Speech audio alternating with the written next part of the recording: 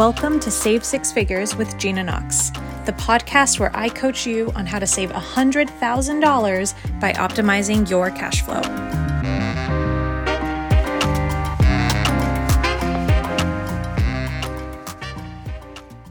Hello, savers. Welcome back to the podcast. I'm really excited for today's episode because I'm going to get spicy on a lot of thoughts that I've already been having, but are just solidifying this week. There's been so many signs that I need to talk about this topic. So strap yourselves in because I'm not going to hold back. All right. If you're not in the right headspace to be called out a little bit, come back to this when you're feeling ready, but I am not going to hold back today. All right. So today we're going to talk about financial perfectionism. We're also going to talk about how perfectionism shows up in your selling and your money-making mindset, but we're also going to talk about how that impacts your actual bank account. So to give you some context, we are in the middle of the money-making mindset challenge inside Six Figure Saver.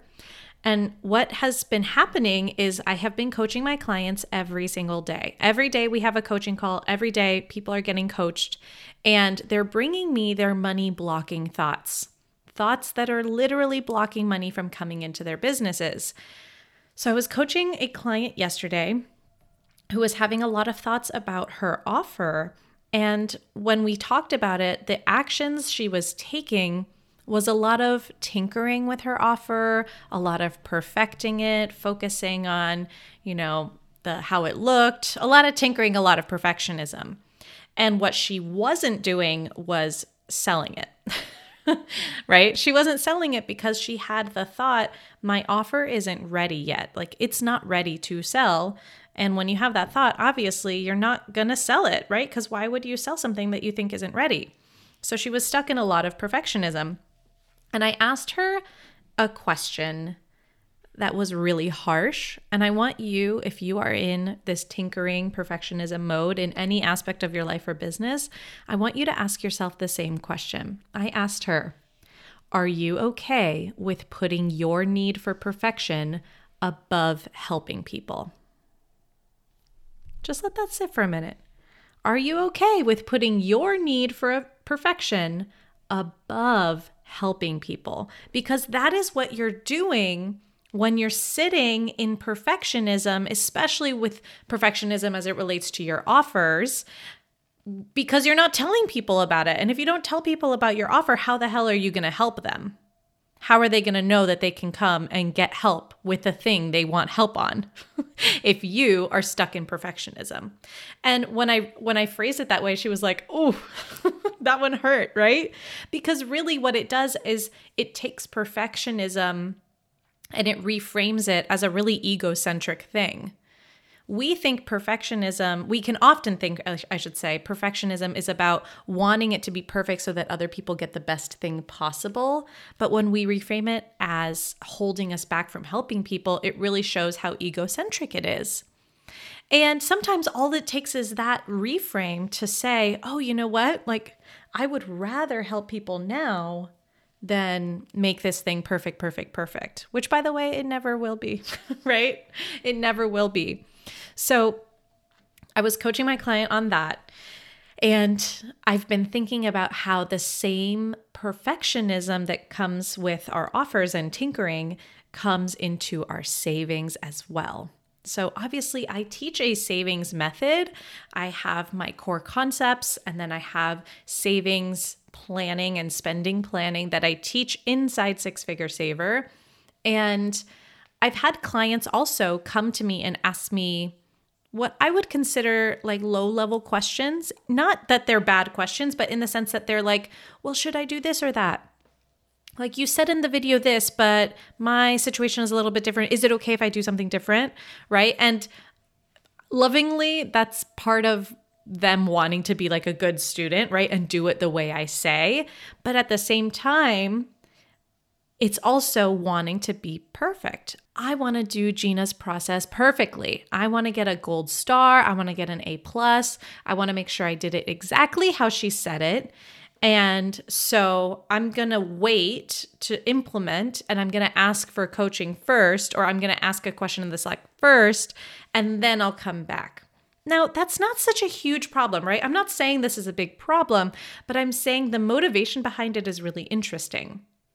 It's interesting that we as people would rather delay our progress and ask questions and make sure we're doing something perfectly versus taking our best guess and just doing it imperfectly. So I had a client who recently asked a question. Let me pull it up. Okay, I got it. So she was asking a question in our Slack channel about our monthly savings system, which is a process that we teach you in Six Figure Saver for how to build your savings muscle. And she asked, she was talking about the break-even point, and she said, do we leave some in the bank and then just pay ourselves more and then use that more to set aside for savings? Or do we leave it in the business?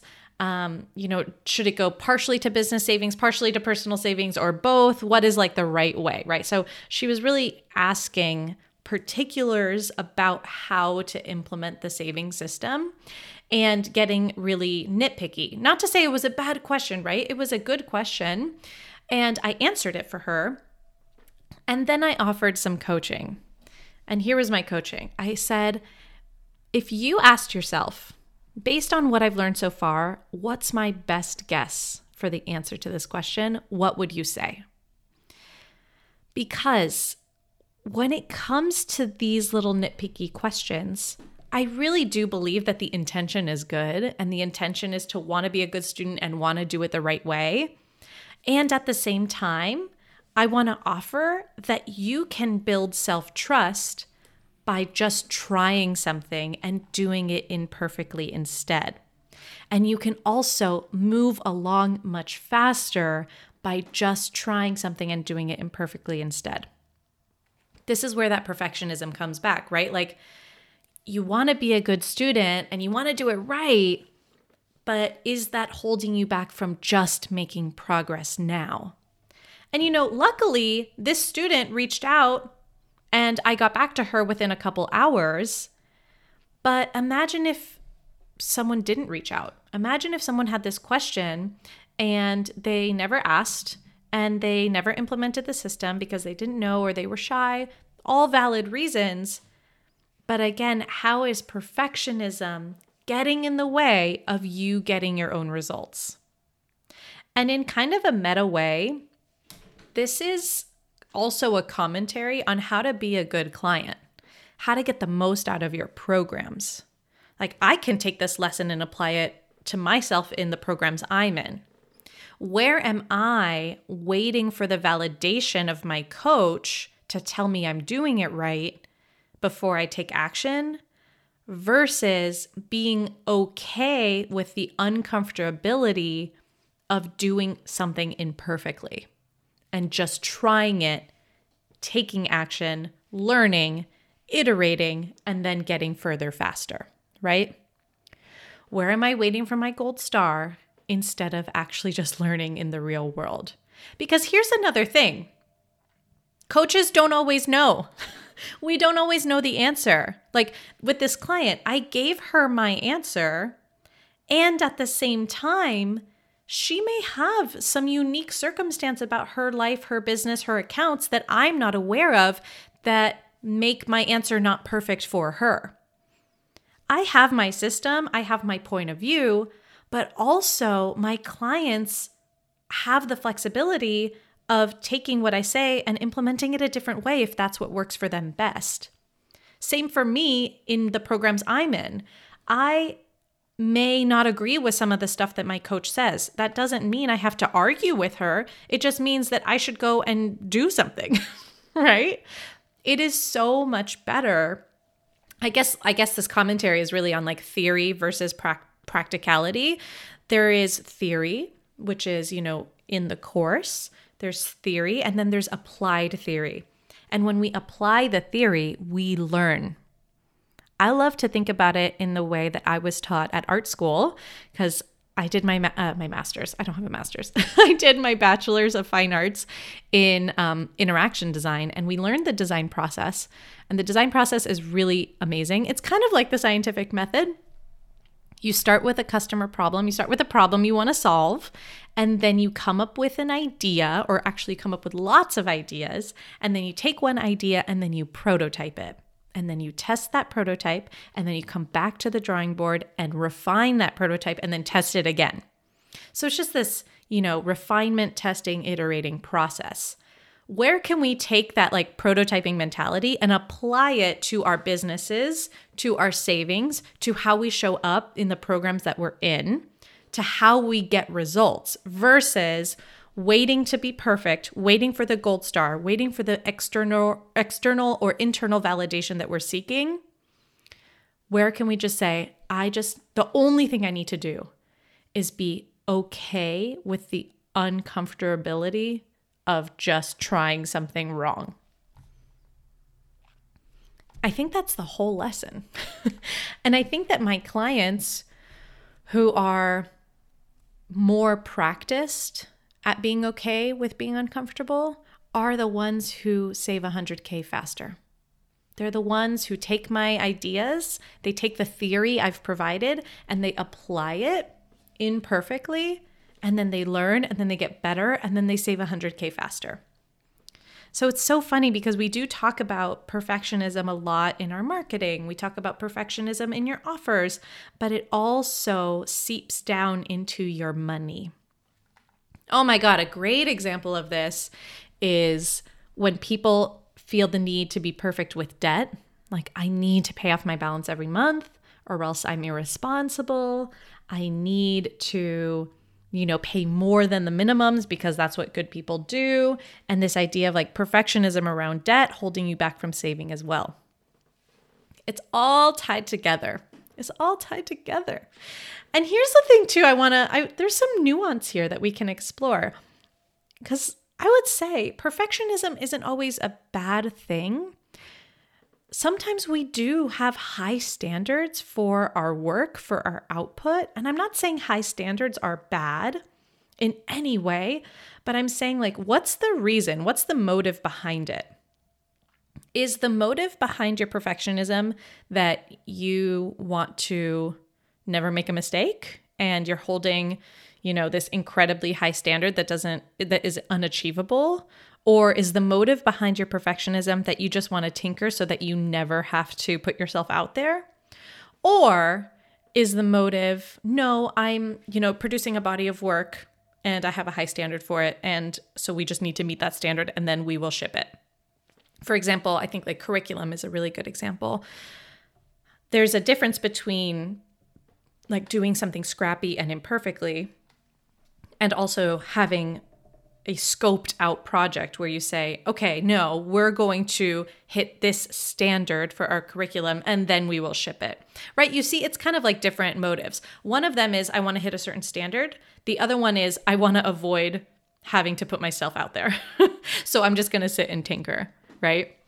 So there is nuance here. I don't want to be so black and white about it, but all I do want to say is that perfectionism is 100% affecting your business, affecting your money, affecting your bank account, and affecting your progress.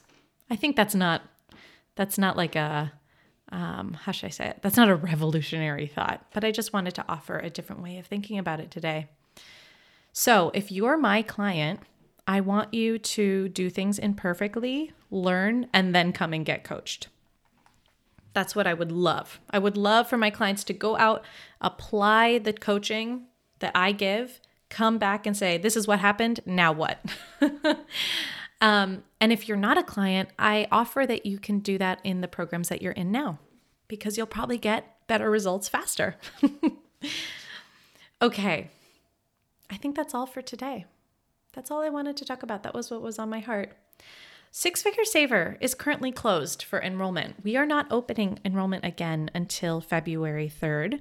So if you want to join Six Figure Saver when it reopens on February 3rd, what I recommend is either just like sticking around and hanging around, because I'll be talking about it. But if you want to make sure that you like hear when it opens, you can join the waitlist. The waitlist is on the sales page, which we will link in the show notes. And I think I'll just send you like an email, and then I'll send you emails when the waitlist opens or when the cart opens. Other than that, I am also opening up my one-on-one coaching again. I took a 6-month hiatus, and I am opening up one-on-one coaching again for December and Q1. I have 2 spots available for December, and I'm taking deposits for Q1. If you want to start anytime in Q1, it's just $1,000 deposit, and then we'll set your start date, and then we will start payments then. One-on-one coaching is amazing. I love one-on-one coaching because we get to go into all these nuances, really just one-on-one, right? But we also get to cover a variety of topics. So obviously in one-on-one coaching, we talk about all the stuff we talk about in Six Figure Saver, the cash flow, the savings, the mindset, all of that. But I also go deeper into more particular topics. I have 2 one-on-one clients right now that we're setting their retirement plan. So we've created the retirement plan. They have action items to go do, and we're keeping up with that.